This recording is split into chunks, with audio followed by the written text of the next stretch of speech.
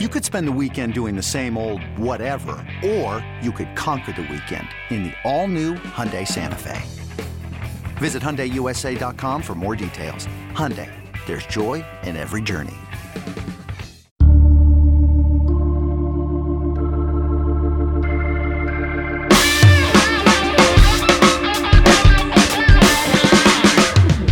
It's another edition of the 24/7 Sports Football Recruiting Podcast. My name is Blair Angulo.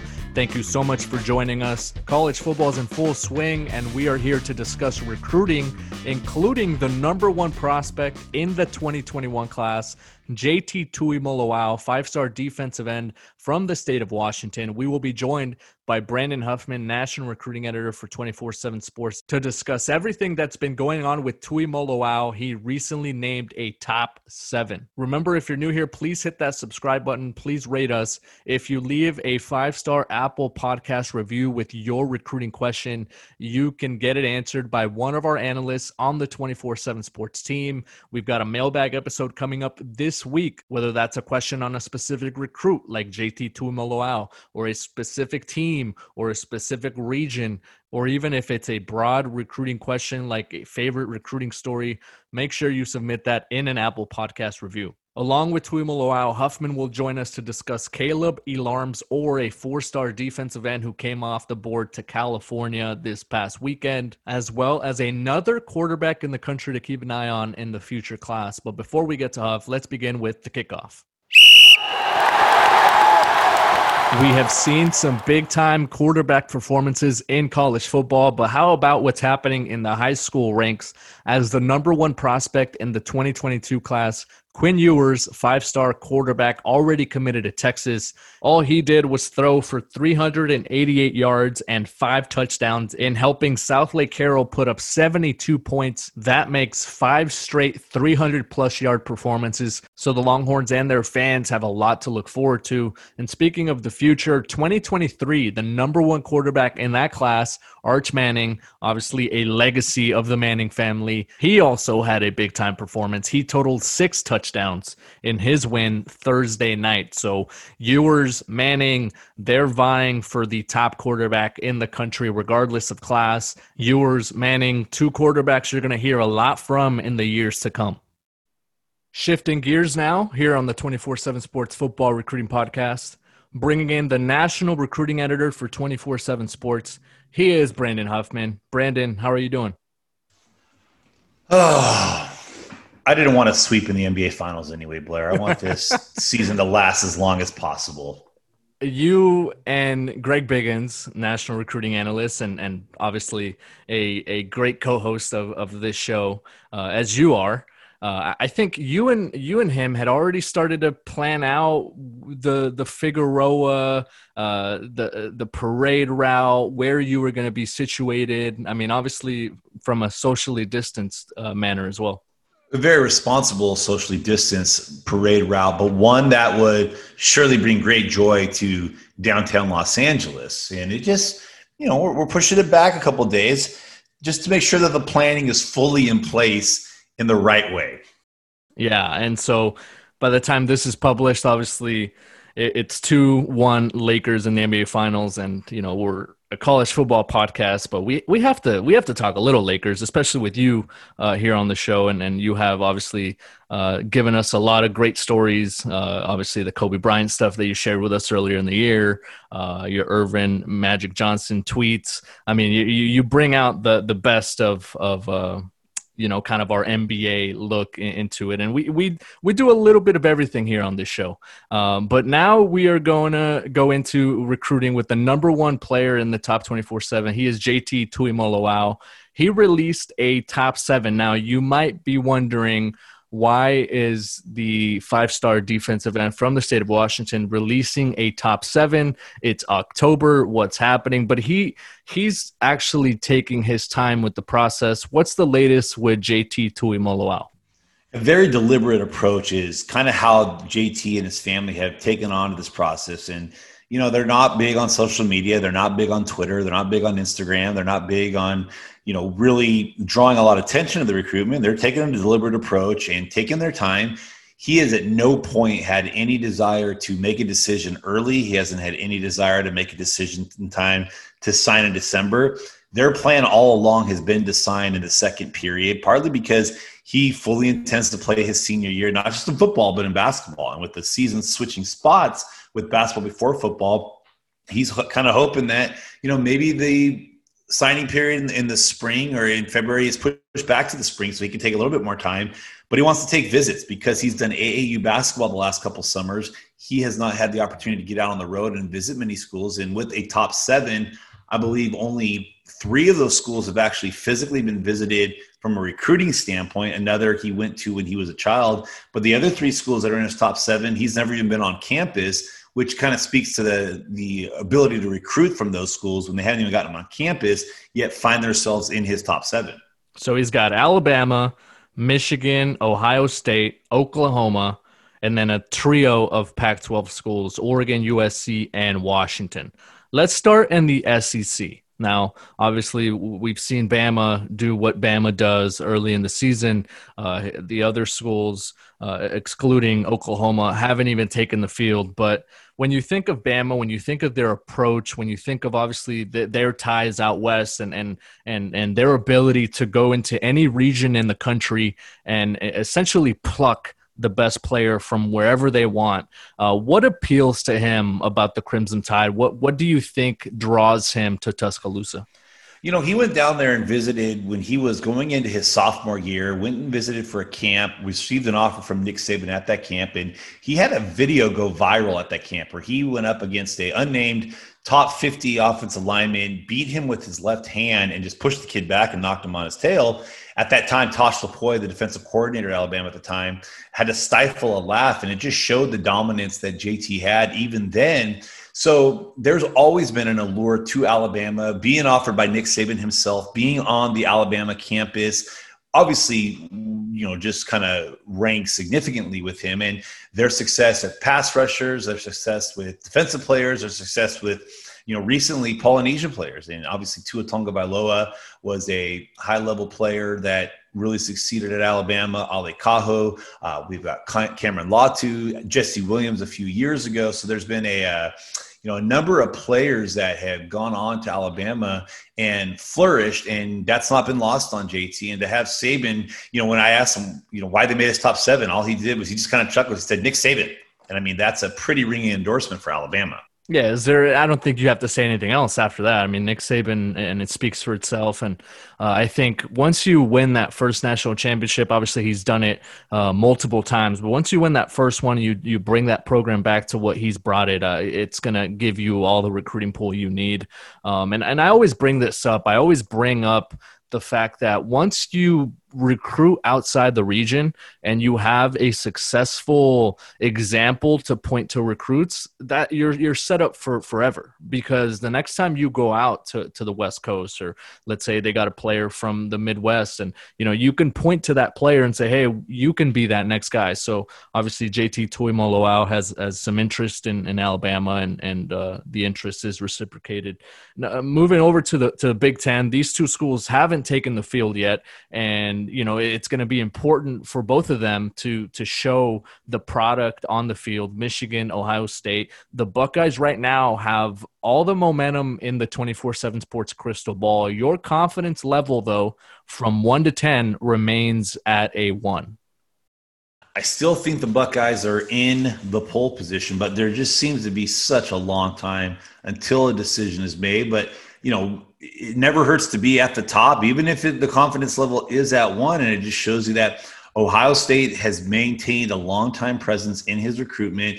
They've got a commitment from his team, or I guess not even a commitment at this point. His former high school teammate is on campus practicing, getting ready for his freshman year in G. Scott Jr. But I just think that, you look at what Ohio State has done at the pass rusher position in the last 5 to 10 years with Joey Bosa, with Nick Bosa, with Chase Young. But then you also go back to Larry Johnson's success at Penn State, Courtney Brown, Tom Bahali. I mean, everywhere he's been, he's had elite pass rushers. And I think that given Ohio State's just the urgency in which they've recruited him, just the development that Larry Johnson has had everywhere he's been, and a little bit of familiarity with the program because of G. Scott Jr., I think the Buckeyes still remain in the pole position for him. They'll have their work cut out for him with other schools still in the mix, but they're in as good a position as anybody in the top 7 right now with the slightest of leads. With Michigan specifically, I know he mentioned Sean Nua, the defensive line coach, and obviously has a lot of Polynesian ties and ties out west. He mentioned him as a reason why he's interested in the Wolverines. Do you think they're a realistic threat? Interestingly enough, I do. And part of that was because about 3 months ago, I talked to JT at a workout, and I asked him, are there any schools in your top 7, or at that point, are there any schools that were on your short list that you could kind of say you were surprised that you were considering this late? And he said, you know what, Michigan. He never really thought Michigan would be as much of a presence in his recruitment as they had been. And here they are finding themselves in the top 7. And I would even put them on the shorter list there in that top 3 or 4 schools. And part of that is because of the relationship with Sean Nua, who's from the same village that JT's father is from in Samoa, but also Jim Harbaugh. JT and his mother are huge San Francisco 49ers fans. So they've been following Jim Harbaugh for several years. Being in Seattle and, watching Pete Carroll and Jim Harbaugh's teams 8 or 9 years ago in those NFC rivalries, I think to them, they're still kind of in awe that Jim Harbaugh is recruiting him. But a lot of that is because of the efforts of Sean Nua, who had been out on the West Coast at Arizona State previously, but has, done a good job recruiting JT to Michigan. Don Brown, obviously, his success as a defense coordinator has a big deal. But I think Michigan might be lasting in this race much longer than people are giving them credit, and maybe much longer than people are expecting them to. Oklahoma with a couple hiccups so far early in the season, and it seems like their college football playoff hopes are completely out the window now. How, I guess, realistic are their chances to reel him in? I know in the past we've talked about how Oklahoma needs impact players on the defensive side of the ball. The offense is covered, but we've seen it in the last couple of weeks with Kansas State and Iowa State just completely exploiting them defensively. I feel like JT would be an instant impact player for them. Well, and that's one of the reasons he said that Oklahoma is on his short list, is that Lincoln Riley, Calvin Thibodeau, Jamar Cain, the coaches recruiting him to Oklahoma along with the head coach, have done a good job of imploring to him their importance of getting a defensive presence like JT on that roster. And obviously we've seen the last couple of weeks that their defense has, done a good job of, costing them some games here, and he would obviously make an instant impact. That said, I liked where Oklahoma stood maybe a couple months ago, not as confident in just where they stand his recruitment. One thing they do have in their corner is that JT does have some family in Texas, and it's relatively close to Oklahoma. He was discussed as potentially going out there for the Sooner Summit back in the summer, but didn't end up going. I think Oklahoma has a better chance of landing Emeka Egbuka out of Washington than I do think they do with JT, but they're not going down without a fight. We're joined by Brandon Huffman. He's a national recruiting editor for 24/7 Sports. We'll be right back after the break with more talk on JT Tuimoloau and some Pac-12 conversations. This episode is brought to you by Progressive Insurance. Whether you love true crime or comedy, celebrity interviews or news, you call the shots on what's in your podcast queue. And guess what? Now you can call them on your auto insurance too with the Name Your Price tool from Progressive. It works just the way it sounds. You tell Progressive how much you want to pay for car insurance, and they'll show you coverage options that fit your budget. Get your quote today at Progressive.com to join the over 28 million drivers who trust Progressive. Progressive Casualty Insurance Company and Affiliates. Price and coverage match limited by state law. Introducing the Two-Way V4, where groundbreaking fuel cell technology meets fresh foam cushioning for the ultimate performance. With fuel cell, each step feels explosive, delivering unparalleled energy return. Paired with fresh foam, experience maximum comfort throughout the game. Its lightweight textile upper offers support and breathability without sacrificing agility. Whether you're hitting the clutch shot or locking down the opposition, the Two-Way V4 gives you the tools to play at a high level. Learn more and purchase the Two-Way for yourself at NewBalance.com. We are back on the 24/7 Sports Football Recruiting Podcast. My name is Blair Angulo, joined by Brandon Huffman, National Recruiting Editor for 24/7 Sports. You can follow him on Twitter at Brandon Huffman if you want your Lakers insights in the next few days, or maybe some Miami insights. You might have some Heat insights for us, Huff. I have Heat insight. LeBron James isn't walking back through that door into your locker room. Lakers in 5. Lakers in 5. Speaking of finalists, there's 3 other Pac-12 schools that also made the list for JT Tuimoloau, and those are Oregon, USC, and Washington. Obviously, the Pac-12 voted to play and to resume activities. A lot of the practices are kicking off this week. The season itself is set to begin on November 7th. So it's going to give these schools an opportunity to put a product on the field and make an impression on JT. Let's start with Oregon. The Ducks have done a really good job of tying up maybe the top prospect in every state in the last couple recruiting cycles, going into the state of Utah, going into the state of Arizona, going out to Hawaii, going up to Washington, and being a presence not only in the state of California, which has been a battleground state for them, but the Ducks have also done a really good job of laying and casting a wide net. And I feel like JT would be that big fish that would put Cristobal over the top as a recruiter. They are not backing down from recruiting him, and they haven't in the previous classes with what looked like maybe outside of the realm of realistic lands for Oregon on the defense side of the ball. Kayvon Thibodeau in the 2019 class, Justin Flo in the 2020 class. At one point, most people thought Kayvon Thibodeau was heading to the SEC. At one point, most people thought Justin Flo was heading to the ACC. And where did they both end up? They both ended up in Eugene. That said, can lightning strike 3 times in a row? It's going to be tough. I will say that Oregon, much like Sean Nua in Michigan, Joe Salavea, also coming from the same village that JT's family has, he's had a chance to visit Oregon. And one thing that the other schools on his top 7 outside the Pac-12, with the exception of Alabama, don't have is JT on their campus. And JT, the last college he visited prior to Washington, which he visited back in January, was to Oregon for a game last September. So the Ducks, have done a really good job the last couple of years of getting players that people didn't think were going to go there to go there. Now, that said, I still think that he's likely to head outside the Pac-12 footprint, but I do like Oregon's chances if he decides to stay on the West Coast. Right now, I would say I'm probably the most confident in Oregon to land him if he stays on the West Coast, but I'm just not as confident he stays on the West Coast. But I think it speaks to the – go ahead. Yeah, go ahead. I just think it speaks to the volume of work that Oregon has done with him to, be involved that heavily for him when he's 20, 30 minutes from the UW campus.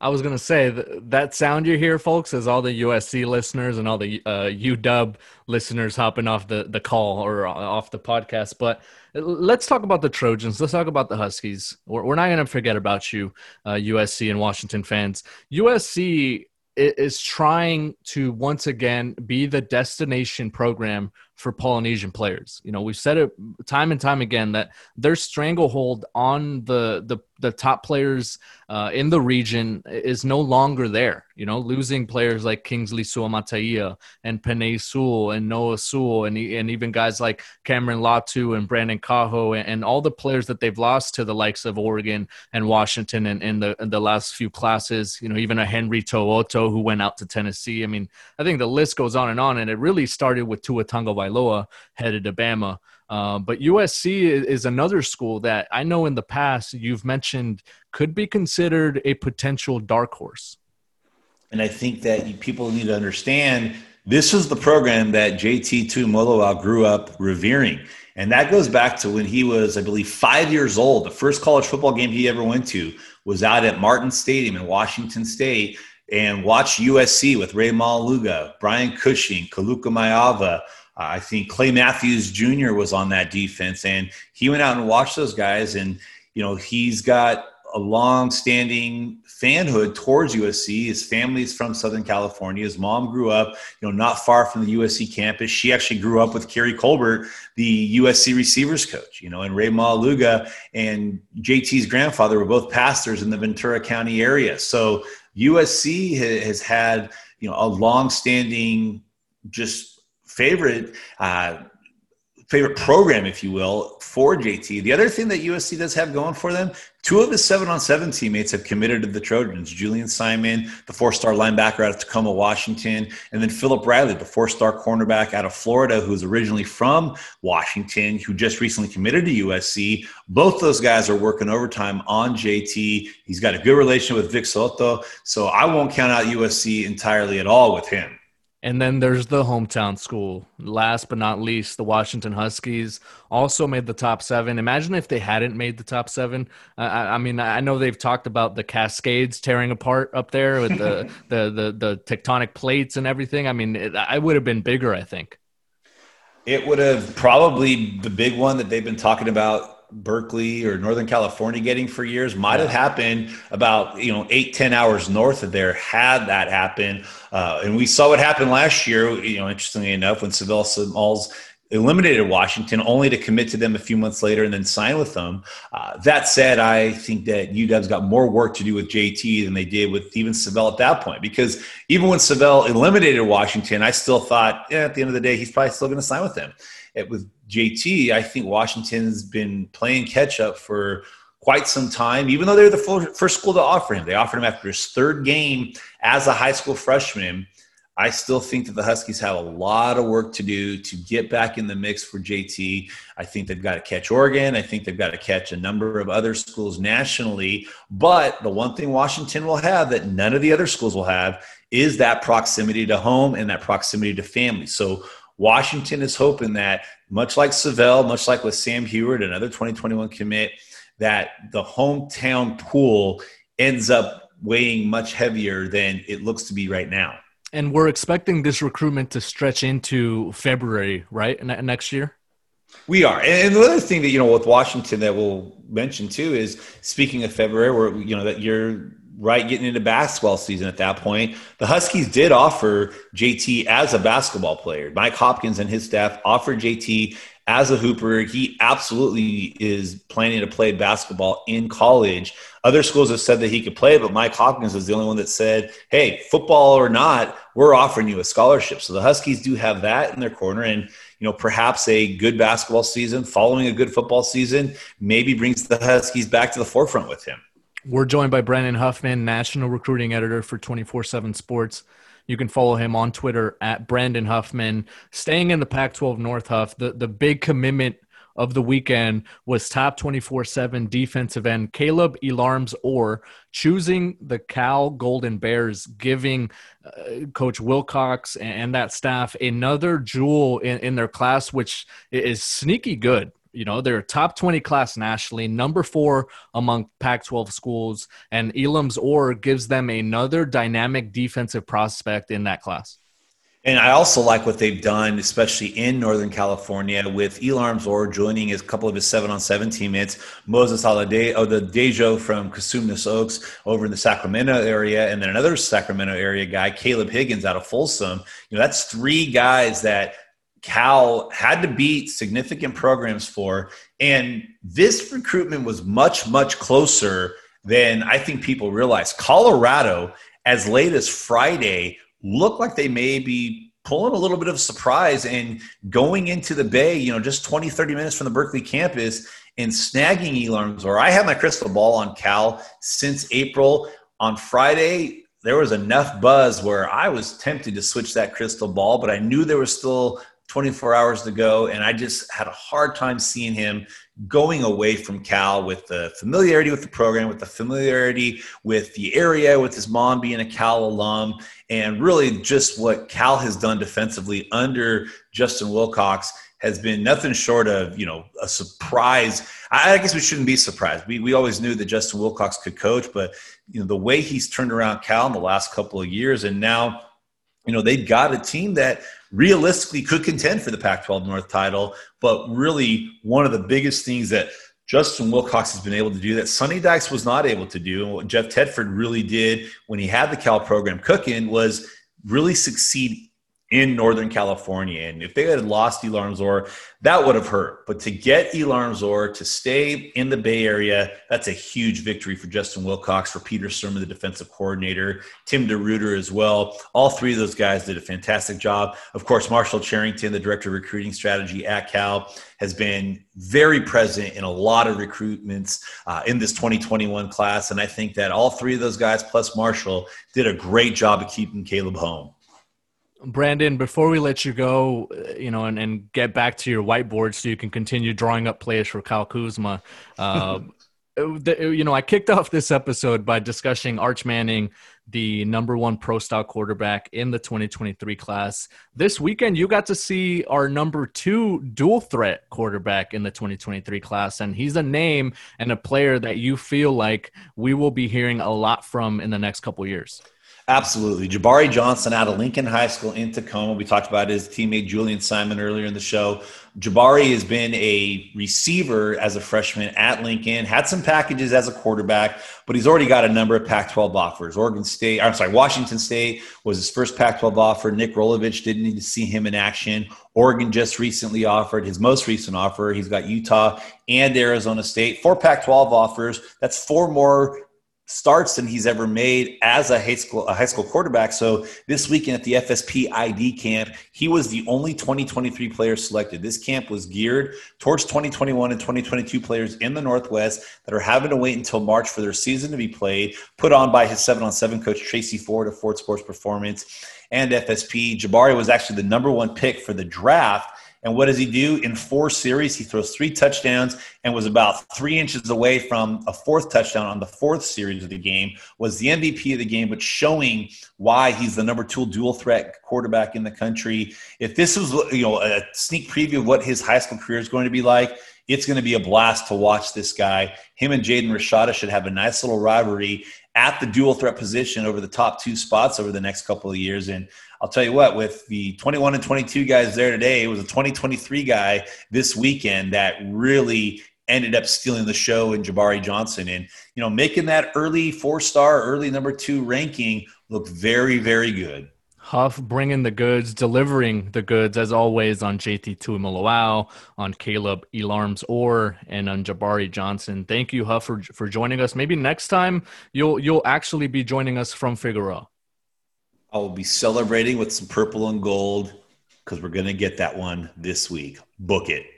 All right, that is Brandon Huffman, national recruiting editor for 24/7 Sports. You can follow him on Twitter at Brandon Huffman. Another reminder, later this week, we've got another mailbag episode. So if you've got a question for Brandon Huffman or for anyone else on the 24/7 Sports team of analysts, make sure to submit a 5-star Apple Podcast review with your recruiting question. Thank you so much for listening to the 24/7 Sports Football Recruiting Podcast.